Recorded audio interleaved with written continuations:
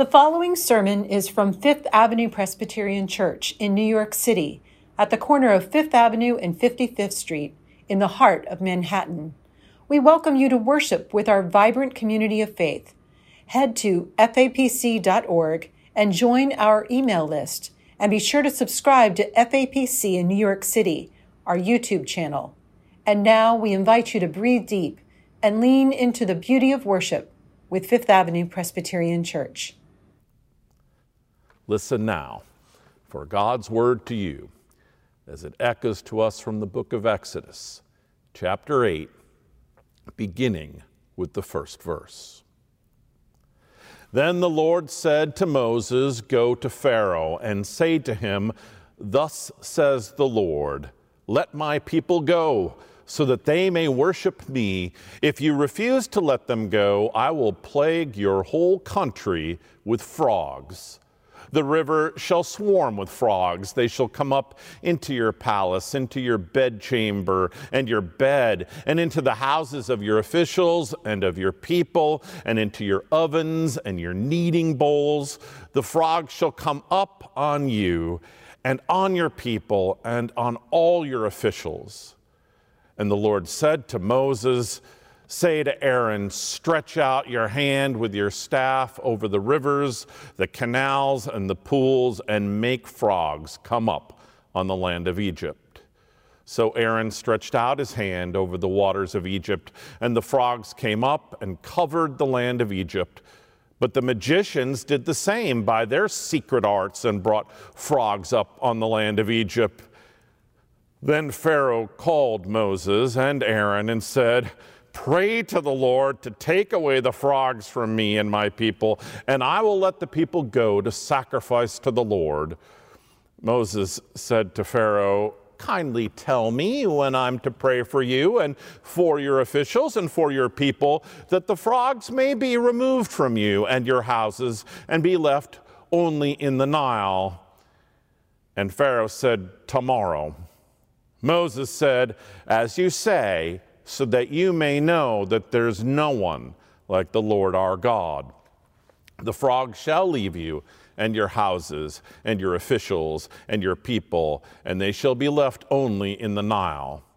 Then Moses and Aaron went out from Pharaoh, and Moses cried out to the Lord concerning the frogs that he had brought upon Pharaoh.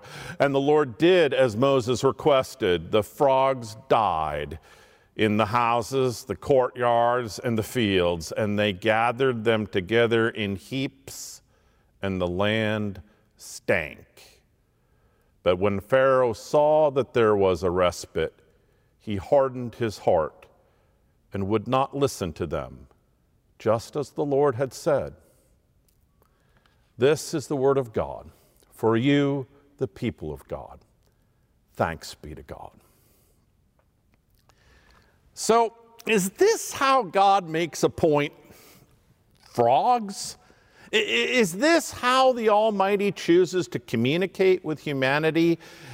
An amphibious assault? A legion of Kermits invading people's homes, frogs in your cereal bowl, frogs in your backpack, frogs jumping around under your bed, croaking all night long, frogs who suddenly, mysteriously die en masse, a frogageddon, a frogpocalypse, decaying frogs now in your cereal bowl, your backpack, under your bed, people collecting wheelbarrows full of moldering frog carcasses as the land fills with an unbearable stench. Is this how the creator of the universe gets people's attention? Hold on to that question. It's a good one. We'll work our way back toward it. Let's start basic, honest. What's your favorite part of the book of Exodus? What stories do you remember from this corner of Scripture? The answer for most people is the plagues.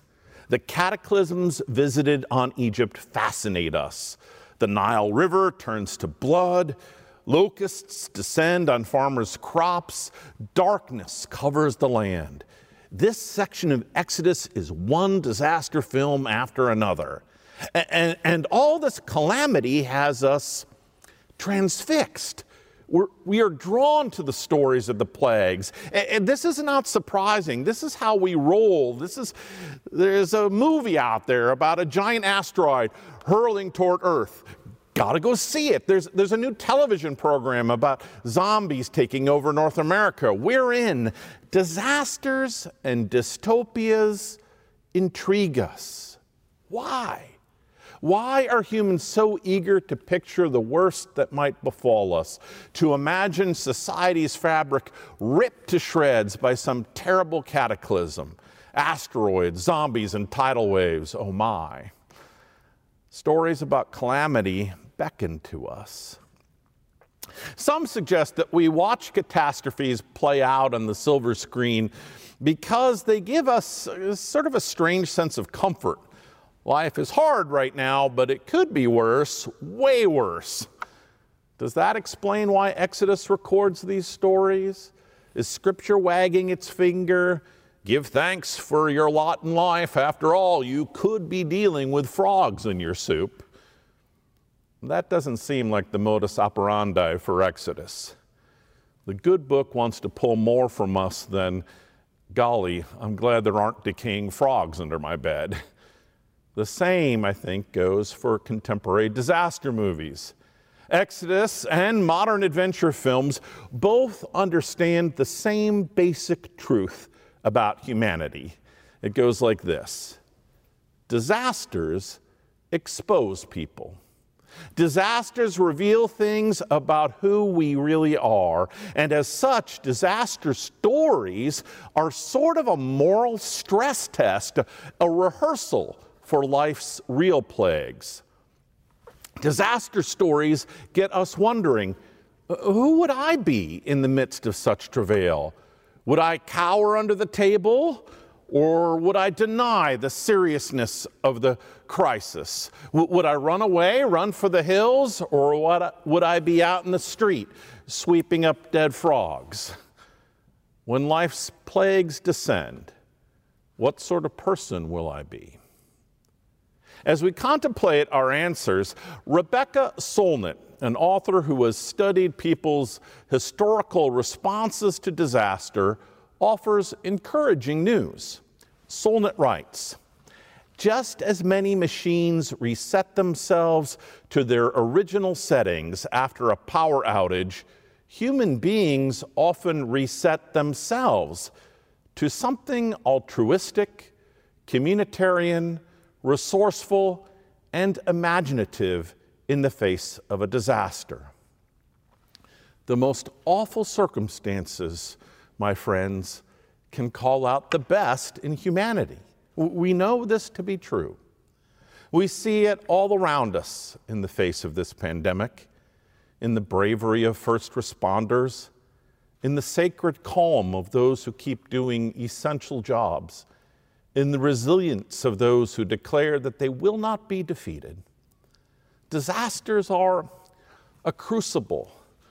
They can burn away foolish conceit and couch potato apathy to reveal a side to humanity that is remarkably courageous, caring, and cooperative. This is true most, but not all of the time. When the plague of frogs descends on Egypt, Exodus makes it clear that these amphibian pests are unimpressed by wealth or social status. To be sure, disasters often deal their fiercest blow to the poorest of neighborhoods, but the stink of these frogs is something that no one in Egypt can escape. They take up residence in bakers' ovens and in Pharaoh's bedchamber. All Egypt wants relief from the frogs. So Pharaoh calls on Moses, a thorn in Egypt's side, a persistent critic of his oppressive treatment of the Hebrews. Let's work together, says Pharaoh. You ask God to take away these infernal riveters, and I'll grant the Israelites freedom to go and worship the Lord of the Frogs. Moses fulfills his end of the bargain. And Pharaoh, God help him, Pharaoh reneges on his promise. Exodus toys with us a little here. For a brief moment, it looks like the king's cast iron heart might actually soften. After all, he does reach out to Moses. He does say, let's work together to address our problems. You take care of the hopping menace. I'll sign the papers freeing your people. Pharaoh takes half a step, or maybe a quarter of a step, toward health, toward justice, toward the possibility of noble leadership. But then, as the mass frog cleanup gets underway, Pharaoh retreats. He reverts to form. He goes right back to bullying the Hebrews. Exodus describes it this way: when Pharaoh saw that there was a respite, he hardened his heart and would not listen. Down through the centuries, many Jewish and Christian scholars have wrestled with passages like this. They've asked, what's wrong with Pharaoh's heart? Why is he so callous? Some argue that God is responsible for hardening Pharaoh's heart. And there are verses in Exodus that support this perspective. The whole point of the story, say these scholars, is to assert that God is in control of human history and not some tin pot dictator like Pharaoh. Others disagree. Pharaoh, they say, is no puppet. He has free will. He has agency. He's ultimately responsible for his own heart. When Pharaoh makes all sorts of unwise and cruel decisions in Exodus, he has no one to blame but himself. Who is ultimately responsible for all the turmoil in Egypt? Is it Pharaoh himself? Is it some unidentified trauma in Pharaoh's past? Is it God Almighty? In the end, the good book doesn't have a clear answer to this question. Its focus is somewhere else. In Exodus, Scripture has its eye on a much bigger fish. Earlier, we observed that the plagues in Exodus are attention grabbers for Pharaoh and for us too. Like all calamities, these events call for decisive action and cooperation. And at the same time, they point to a disturbing pattern.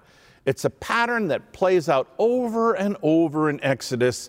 You can see it in today's text. When all of Egyptian society is under amphibian siege, Pharaoh makes common cause with Moses. We need to join forces. Let's work together to address our problems. Later, however, when the frogs are but a foul-smelling memory, Pharaoh changes his tune. The complaints of the Hebrew people are not my problem. I've been watching a new television program on BritBox entitled Don't Forget the Driver. In the show, Toby Jones portrays Peter, a somewhat depressed British bus driver who discovers a stowaway in his coach after he returns from a trip to France. The woman has been smuggled into Egypt by a human trafficking ring. A man with few resources of his own and had no desire for trouble, Peter he initially decides that the stowaway is not his problem. This past summer, I received a letter from someone thanking me for a place at the table, the program this church has established to provide meals to hungry New Yorkers in the midst of the pandemic. At the same time, the letter expressed confusion over the congregation's commitment to an ongoing conversation about race. The author went on to say that he was not personally a racist, of course, and that to his knowledge, none of his ancestors had participated in the Atlantic slave trade. So in sum, the writer explained, the issues over which we're arguing are not really my problem. And there you have the horns of our dilemma. In the face of a natural disaster, human beings have a remarkable capacity for extending solidarity and compassion. When calamity strikes, when pain is all around, empathy grows within us. We almost always rise to the occasion. On the other hand, we struggle to locate similar compassion when pain is localized and when it's not part of our experience, when it's unfamiliar, when it's not something we all share. You see this in Exodus. When the frogs are thick on the ground, Pharaoh is eager to talk about unity and compromise, but as soon as the frogs are swept away, his calculations change. The frogs were everyone's problem, but the complaints of the Hebrew people, these requests for equality and freedom, they're not my problem. Here, Exodus tightens its lens. It won't let us look away. Plague after plague assails Egypt. The pain and devastation there touches everyone, even Pharaoh. This man reels in the face of the disasters. He's so discombobulated that for a brief moment, he actually seems to embrace a foreign religion. He asks Moses to pray to his God for help. Pharaoh is wobbly. Sadly and tragically, in the midst of Egypt's suffering and his own struggles, Pharaoh cannot seem to escape the prison of his own narcissism. He cannot learn the lesson that God is teaching, that God is modeling. What lesson is that? Well, Exodus keeps it front and center for us. Moses repeats it over and over. God says, I've heard my people's cry. I've heard my people's cry. Can Pharaoh not hear the empathy in these words? Does he not get the hint? Evidently no. Egypt's narcissistic princeling simply cannot compute the suffering of others. His capacity for compassion is stunted. He cannot process the fact that the Hebrew people are pleading with God for rescue, for deliverance from him. The good book is painfully clear.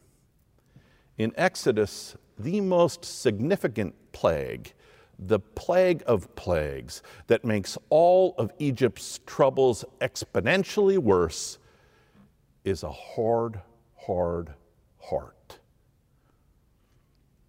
Someone recently said to me that it feels like too much to have to deal with coronavirus and a national reckoning over race at the same time.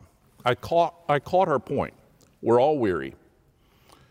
But honestly, if you read Exodus, the emergence of this double helix, a viral plague and an intense conversation about racial justice, makes perfect sense. One segment of society is saying we've got to pull together and face this existential challenge, while another group of folk are saying pull together. Have you been listening? For years, for decades, for generations, we've been dialing 911 to report an existential challenge. Exodus draws us into this hard conversation. It compels us to ask, am I failing to understand, to appreciate, and even to just plain see all the things that plague my neighbors? The good book provides a sobering answer. Yes. Now, it is incredibly challenging to have empathy for something we've not experienced. It's challenging, but not impossible. And this is where Exodus rolls up its sleeves. You see, my friend, deep down, Exodus isn't concerned with Pharaoh's heart, not really. Exodus, or should I say, the God of Exodus, is taking aim at our hearts.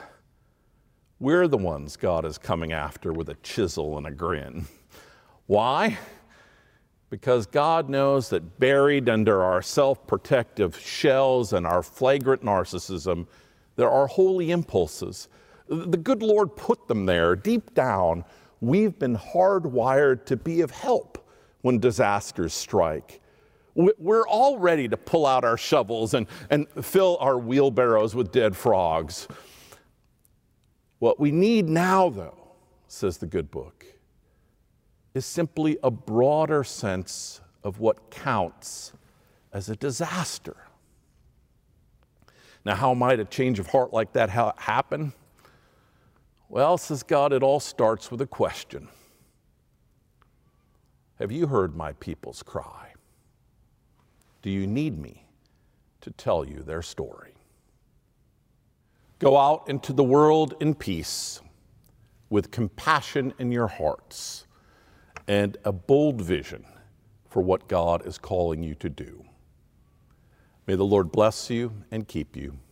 May the Lord make his face to shine upon you and be gracious unto you. May the Lord look upon you with favor and give you peace. Amen.